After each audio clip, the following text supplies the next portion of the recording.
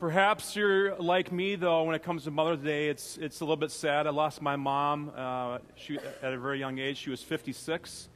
And for me, when it comes to Mother's Day, I always wake up in the morning and look at pictures of her, and so grateful for her leadership in my life. But also, what I do, too, and perhaps this is you, I've had some second moms in my life. So what I do on Mother's Day, I call them. And if that's your story, I would encourage you perhaps to do that for the first time. And I remember doing that for the first time, and her name is Shirley Ditlevson, and she was so surprised. She's like, "You're calling me on Mother's Day?" I'm like, "Yeah, you're like a second mom to me." So maybe that's you.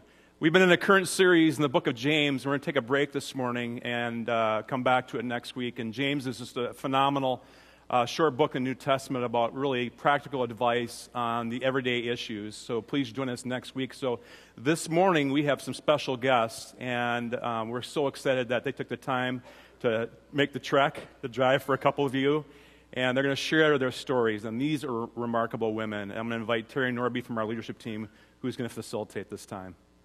Thank you. Well, good morning, and welcome to Maple Grove Covenant Church. Like Pastor Craig said, my name is Terry Norby, and we have been here at this church. We've been members for about 17 years, and we love our church family. Let me tell you from where the idea of today's service came. I have the privilege of sitting on a committee that puts together a yearly women's conference called Set Apart. About a year and a half ago, while we were planning the last conference, the Lord gave me the idea to put together not only nationally known speakers, but to put together a panel of real women who have traveled some difficult roads and have them share their story about God and how He showed up in their journeys. In March, just a few months ago, we had our Set Apart conference. It was wonderful, and these women shared. I interviewed them, and they shared. But while we were at that conference, the Lord just put it on my heart. He just prompted me to ask Pastor Craig if we could bring it to our church. I love our family church, and it felt like a beautiful, wonderful thing to be able to bring to our family. So graciously, Craig said yes, and so that's why we're here today. The theme of today is Fear Not. We all have a plan of how we'd like our lives to go. At least we think we know how we would like it to go. We make a plan, we say, this is how I would like it, God. You can look at it, you can bless it, don't change it, because this is how I want it to be. But what if our lives take a turn that we weren't expecting? What then? Do we see it as an interruption or as a divine opportunity? How we see it correlates with how we respond to it.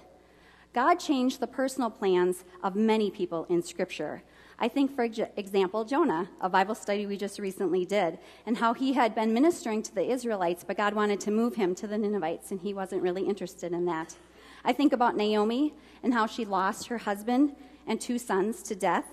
I think of Moses, how he had to go back to Egypt and face his past, and then he was to lead the Israelites into the Promised Land, but he didn't actually get to cross into the Promised Land.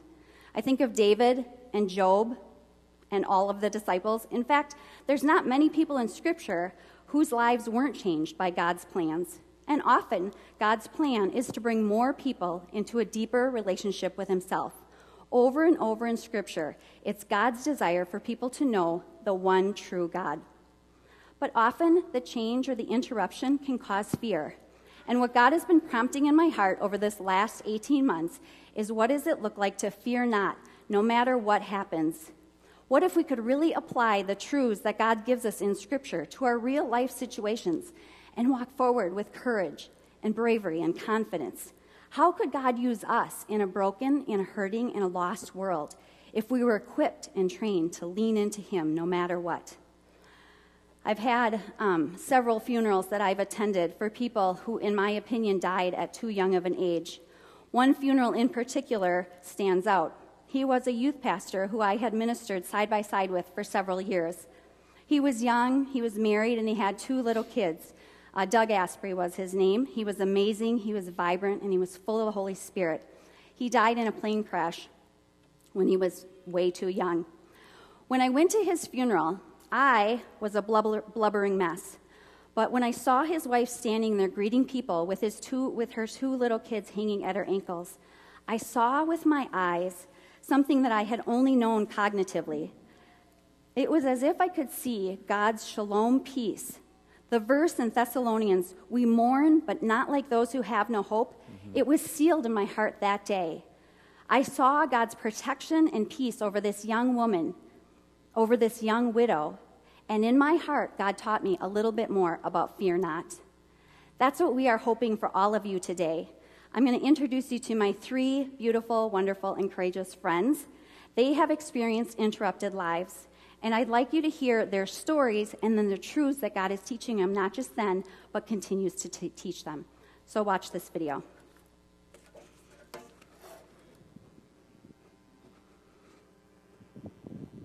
I'm Callie Waite, and this is my story.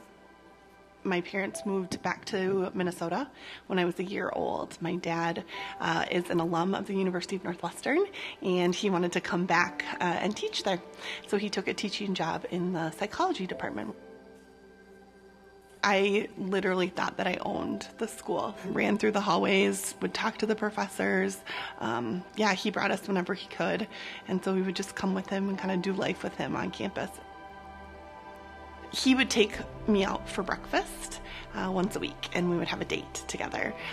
We would go to the Coffee Cottage in Matamidi, and I would get a turtle mocha and a cinnamon twist for breakfast, and we would just sit and talk. We just had so much fun together. Who Jesus was to him was so real and so evident. It permeated everything that he did. And I think that everyone that came in contact with him knew that about him. Like, you knew that Wade was a Christian, that he loved the Lord. June 13th, 2003, I was at summer camp, Camp Chaminade. I came home on that Friday afternoon, and we spent the afternoon skiing and wakeboarding and just enjoying being out on the water. It was a beautiful day. It was sunshiny, blue skies. It was gorgeous, and it was just so much fun. And the next morning, I got up, and my mom and I were going to a bridal shower. My dad was gone. He had gone for a run that morning. And I remember the police came to the house, and there was a chaplain with the officer that came. And that should have been my first clue. But he came and he said, "I'm sorry, but we found your husband this morning on the running trail, and he has passed away." And I screamed the most horrific, blood-curdling scream. I need my dad. I need my dad. I didn't have the strength to do anything. I remember God being very present during all that time, knowing that he was there. As time has gone on, I've thought a lot about who God is, his goodness, his faithfulness, his love, his omnipotence. This June will be 15 years since he passed away, and there are moments where I cannot believe that it wasn't yesterday. And then there are moments where it feels like he's been gone for so long.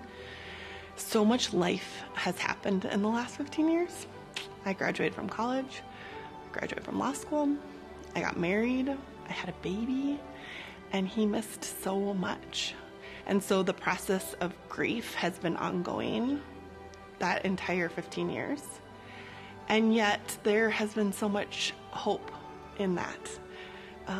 The Lord has been so faithful to show his love and care for me and my family during that time. I think about this group of people that has surrounded us, that were in our kitchen moments after hearing that he had died and haven't left. They are here to this day, pouring into my family and now pouring into my daughter. He has shown himself to me through the people that he placed in my life.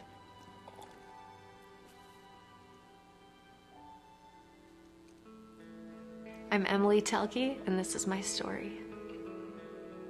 2.5 years after we were married, we had our first child, Addison. So life is great with a little baby. We grew stronger as a family. She was just our world. I felt the prompting again that it was time to have another baby. We were blessed to get pregnant. I grew really ill. I ignored those symptoms. I thought, oh, I'm pregnant. I have an almost 2-year-old at home. Being a nurse and the stubborn person I am, I didn't go in. I was finishing up a shift and I felt myself bleed. They did an ultrasound and they found fibroid tumors on my uterus. The doctor came in the room and he said he looked over all my blood work and he thinks it's leukemia. And it's still really hard to say it. God had me in his hands my whole life. He proved to me over and over that he'll take care of me, and he's faithful and loving. But I could see my fear coming out. So I just sat before the Lord. I really didn't have anything to say. I was just quiet before him and just feeling like I needed to trust him, but so concerned about this baby and what would happen. It was tough. The most difficult pregnancy. Grace was born a month early. Out comes this baby girl, perfect and healthy, and God had it, and he saw everything through. My type of leukemia, it's chronic myelogenous leukemia. There is no cure. It's been 6 years since the diagnosis. There are treatments, it's targeted therapy to keep you alive as long as possible. Their goal is maybe 5-6 years on each treatment before the leukemia gets smart, forms a mutation, and now you have to go to the next drug. Nobody's guaranteed tomorrow, I realize that, but it's in front of me all the time. My time is limited. I'm fortunate to live differently. It's been an interesting walk, knowing that God can heal. He can be glorified through healing, and he can be glorified through our walk and our journey and our sufferings, and that's what I'm holding on to. That helps a lot, to know that I'm in really good hands and there's a purpose for this. I'm Tammy Cooper, and this is my story. I have a daughter. Her name is Allison Beth Cooper. She's the firstborn in our family of 4. She would have been 30 years old in December. She wanted to be a nurse like her mom. She had her father's personality. She had a laugh that would just light up the room. From the time she was 3 until the day that she died, she loved the Lord, and she served him always.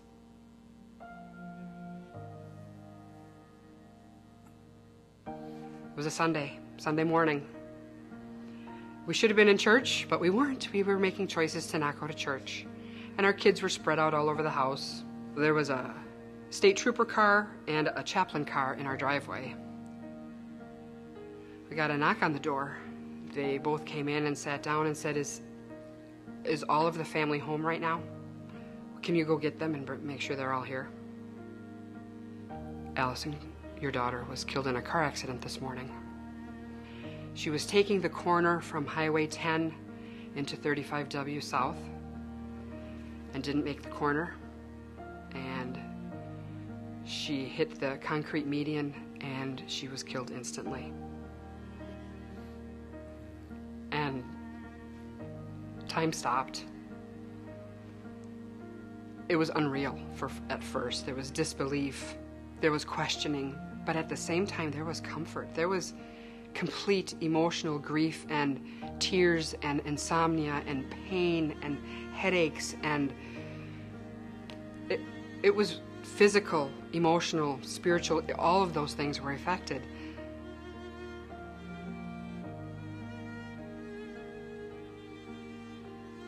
During the first couple weeks after Allison died, I looked at my husband as we were not being able to sleep and just grieving.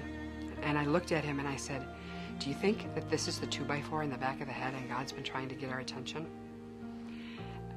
And I truly believe that it was, because we hadn't been spiritually strong for a while. Allison's been gone for 11 years now, and I know that God has used her life and her death to impact many, many people.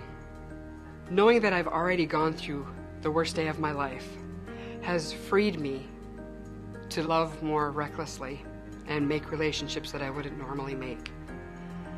I can say the right word. I can tell somebody that I had peace through the grief. I had complete peace through the grief. Just to know that God is there the whole time you're grieving. He's there. He's with you. He gave his son up for us, and therefore we have him in our hearts right now. We have his Holy Spirit with us.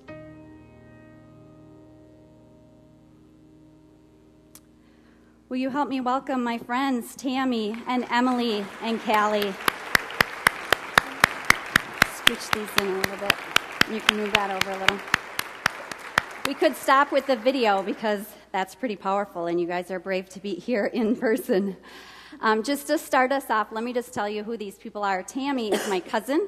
We've known each other all of our lives. Yes, we have.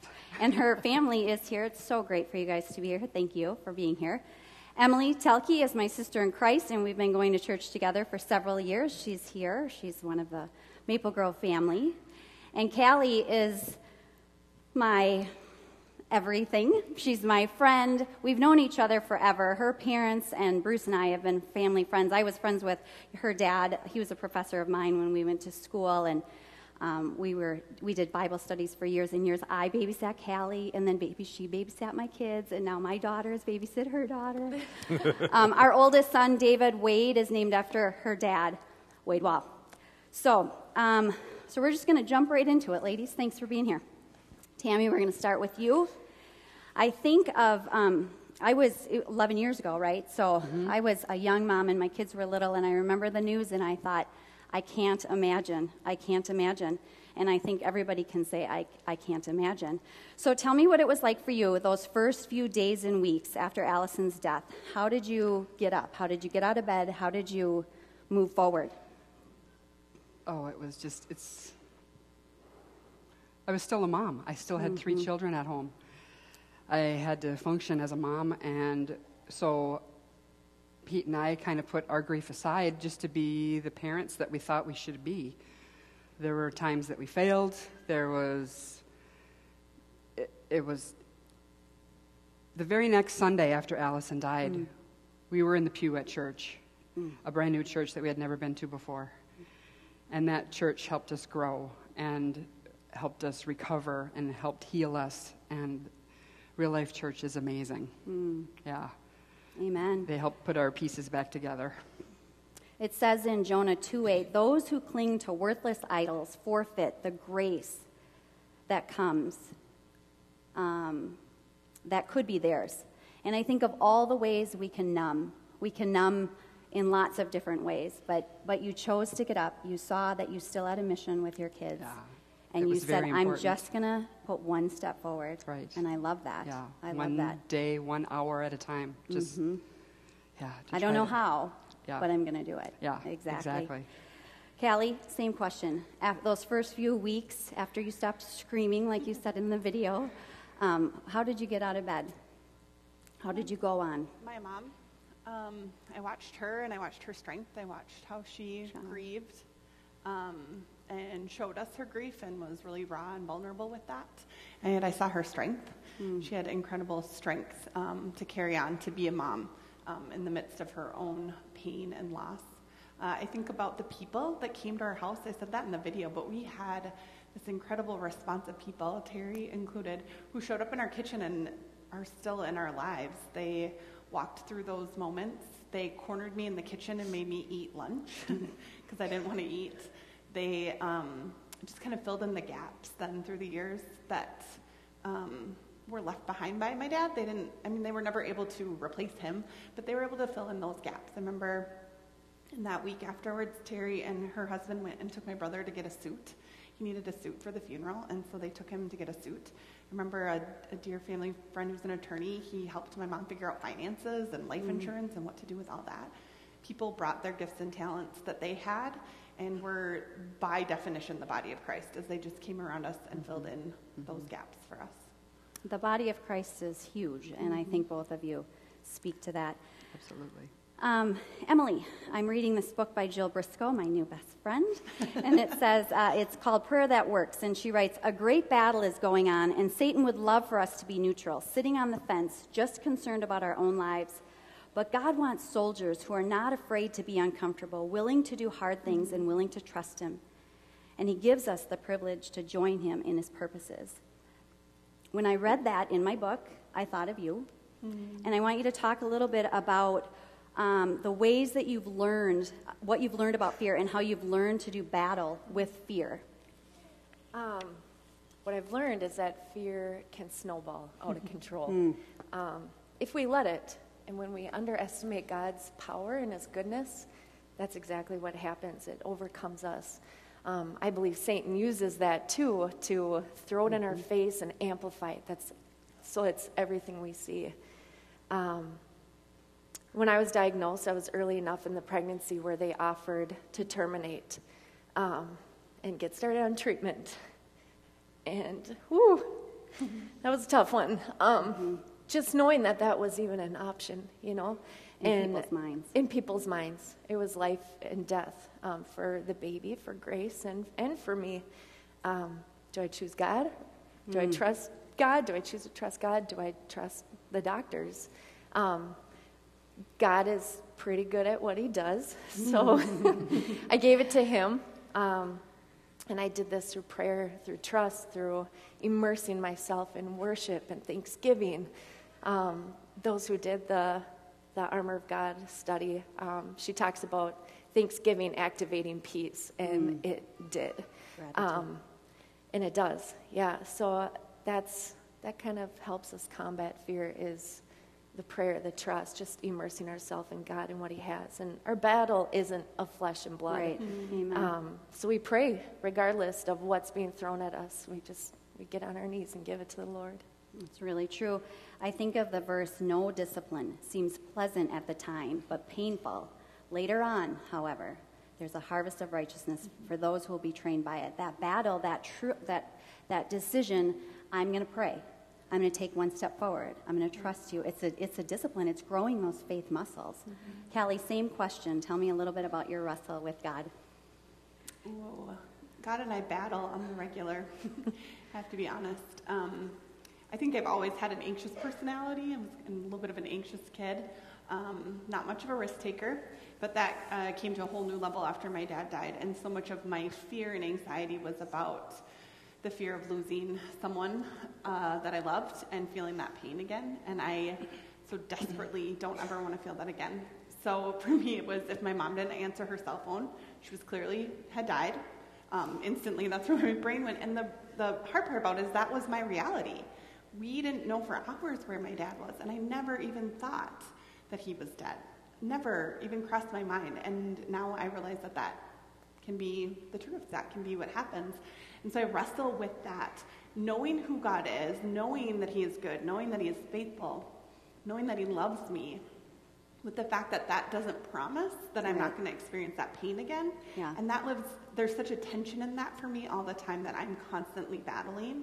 And for me, it's been having to come back to reminding myself of who he is, and there's a song by 10th Avenue North, I have this hope in the depth of my soul, that you are good and that you are near to me. And that is what it is. It's this hope in the depth of my soul, by the power of the Holy Spirit, that he is good and that all of this comes together for his good in the end, and that I am promised an eternal reunion with my dad someday. And those are the things that I am constantly repeating to myself to battle that fear that I have. I think of how old you were, and I think of developmentally where we are at 18, 19 years old. We're just starting to ask the questions. This is what my parents believe. What do I believe? How does this work in my life? And to have such a tragic pow right at that moment when you're wrestling with that. So what I love about you is that you say, God can handle the wrestle. God can handle the wrestle. He tells us to move forward. He doesn't want us to sit in the wrestle forever, and you haven't. But you're really honest about that wrestle. I think of Habakkuk. He wrestled. He's like, God, what? Tammy, the same question. Tell me about what you've learned and grown in your application of God's word. Yeah. For Pete and I, it was that event was the dividing point. There was life before Allison and then life after Allison. And the 2x4 in the back of the head, that was a real thing. And a lot has changed since then. My husband is now a pastor. He was an IT guy before, worked in computers before, and he came to me and said, I have to quit my job. I have to do what God is calling me to do. And I have ministered to women, all different walks of women, and just through Real Life Church and the women's ministry, and now up in Community Worship Center in Sandstone, there's just always an opportunity, and I'm humbled that he can use a vessel like me. It's just amazing. Yeah. Just the story, just your story, just saying right. It's all you, God. That it is amazing. Susie Larson writes, may Jesus give you a new appreciation for how far you've come, the insight you now possess, the strength you've gained, and the maturity you've gleaned because of your battles. And I think that's what we want to be Absolutely. able to express, because you grow. Yeah. Allison's death was definitely an interruption in the life that you thought you were going to have. Can you tell us about any divine interventions that obviously Pete and his whole journey, Obviously, I know, yeah. is awesome. It's pretty and amazing. when she says Real Life Church, that's the name of a church. At first I thought, it's just real. No, it's the name Real Life of a Church that in she Roseville. went to. Yeah. And just knowing that he's there. He's there all the time. He's there whether you want him there or not. Later on in our grief, we were talking and remembering back in the early days of our walk together, a Bible study that we had, and the question came up, what would you give up in order for somebody to come to know the truth of the Lord Jesus Christ? And we both said we would give up one of our children if it meant that somebody would hear the gospel and believe. And how did you know? And how did we He know? prepared you. I mean, I just 15 think that's years the later. grace. Yes. Yeah. Wow. There was one witness to Allison's car crash, and he's the one that called 911, and he came to Allison's funeral. And he heard the truth, and I don't know what he did with that truth, but Right. it was presented to him. But it was there. Yeah, it was there. That's amazing. Yeah. I remember, this is random and not on our notes, but at the funeral, I remember she was a barista She was at a barista, coffee, yeah. and they had an open mic at the funeral, and this guy came up, and he said, I know that when they train you to be a barista, they let you know that you're impacting people's lives in that short, 90 seconds while you're ordering your coffee. But he said, I was one of her customers, and she did impact my life in those 90 seconds. And I thought, holy cow, that's amazing. Yeah. That's amazing. I'm going to give you each of you one more question. It's the same question. And I just want to also say that sometimes God may give us a glimpse of what he's doing in us and through us. But I really want to say, who can fathom the mind of Christ? His purposes might span beyond our understanding and through generations. And I think we have to say, are we willing to allow him to use our stories for purposes unseen? I don't want us to feel like I have to be able to explain my experience. I have to be able to tell what God is doing. I think we have stories, and he's gracious to give us those. But what God may be doing may be totally unseen until we're in heaven. Right. So, Emily... So the question is, God comforts those so that we can be a comfort to others. And we know that you've been a comfort to many of us in here just on a regular basis. But tell me a little bit about how God's used you in your journey of cancer. I just know that God comforts. I've literally felt held by God, physically comforted and brought to peace. Times when emotions were extreme, when my physical ailments from the cancer were just too much getting me down, I'd cry out to God, and he would comfort me. Through reading his word, I'd feel comforted. Coming to church, being around everyone who loves and supports me and my family, that's God comforting me and us. So it's super encouraging, like how God just comforts us and loves us so much. On the flip side, I often struggle with chronic bone pain and fatigue and high fevers and nausea, what have you. I've been through colitis and GI bleeds and headaches and more, you name it. And as a nurse, my everyday practice, I come across this. This isn't rare. A lot of you are going through this day to day too. Through how I've been comforted, I've been able to reach out to others in a real way, offer empathy and compassion, be their advocate. I often offer a prayer, and it's rarely turned down. So that's pretty amazing, just how God uses us in our day-to-day to support others, and it's amazing, an amazing feeling how God does that. I agree. Callie, how has he used you to comfort others? Unfortunately, I'm part of a club now, and in my more crass moments, I'd call it the Dead Dads Club. Sorry, we're the only ones who laugh at humor, that. I know, it's my humor. It's not Father's my Day. coping Not mechanism. It's a coping mechanism. But it's a club, and it's a club I wish I wasn't in, but it's a club that I'm in, and I know you ladies can say the same. But it is, oddly enough, the most beautiful club in the world, where there are friends I have that have gone before me who lost their parents before I did, and there are friends that have come after me that have lost a parent since I have. And there is something so beautiful about looking somebody in the eyes and saying, I get it, I know it. There's just this, you just resonate with them in that. And the Lord is so gracious to provide those moments when you need them. Just recently, a friend of mine whose dad had passed away just months before my dad died, she texted me out of the blue. She has a 1-year-old baby. I have a 2-year-old baby.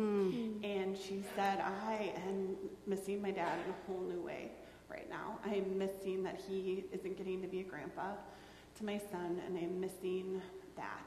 And I burst into tears, and I said, I know, me too. I'm missing that. That's something that I'm missing too. So there's something about your souls connecting over the shared story that you have. Right. That there's comfort in that. There was comfort in me knowing that I wasn't alone in feeling those things.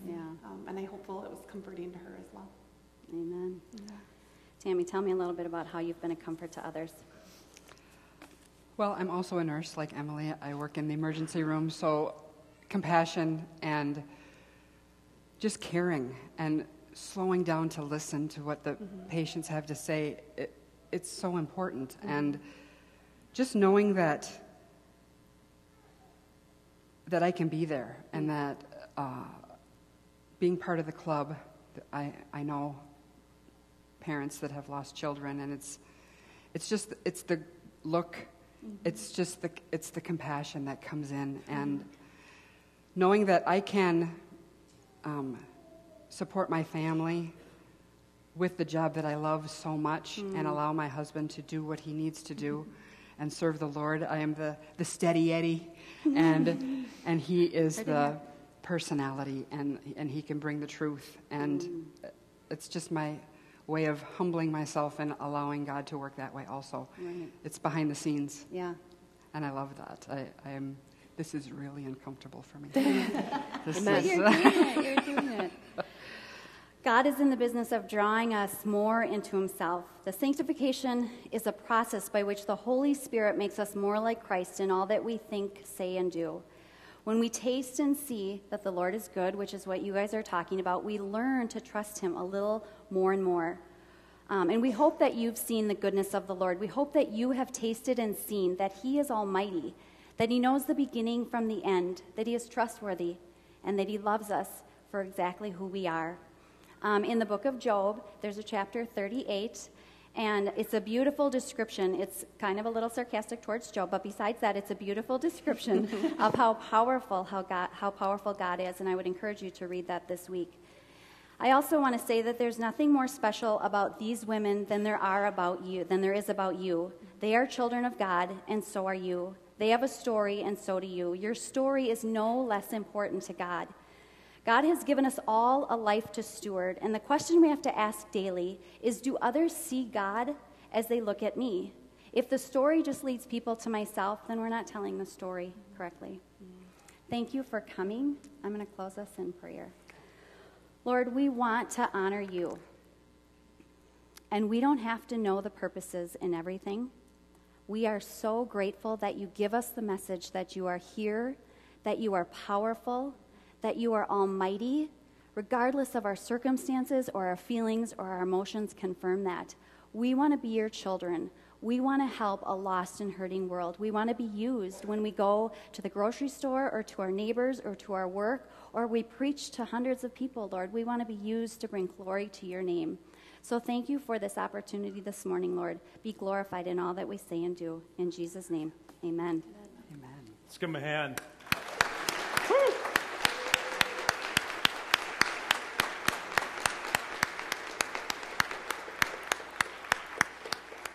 Stories of remarkable women. So thanks so much again for courageously sharing your lives with us.